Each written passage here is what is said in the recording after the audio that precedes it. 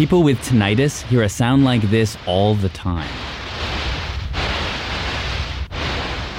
There are all kinds of things that cause tinnitus: exposure to loud sounds, hearing loss, even stress.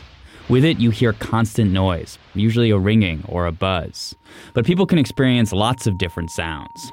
These simulations were created by the British Tinnitus Association.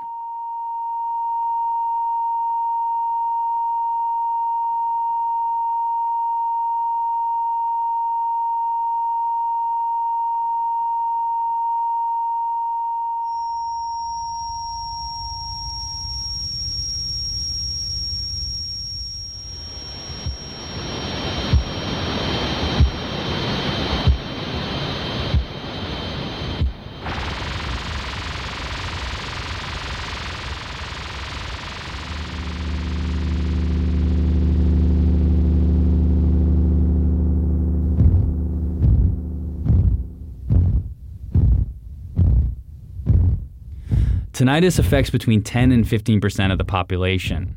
For some, the sound is completely deafening, and often there's no cure.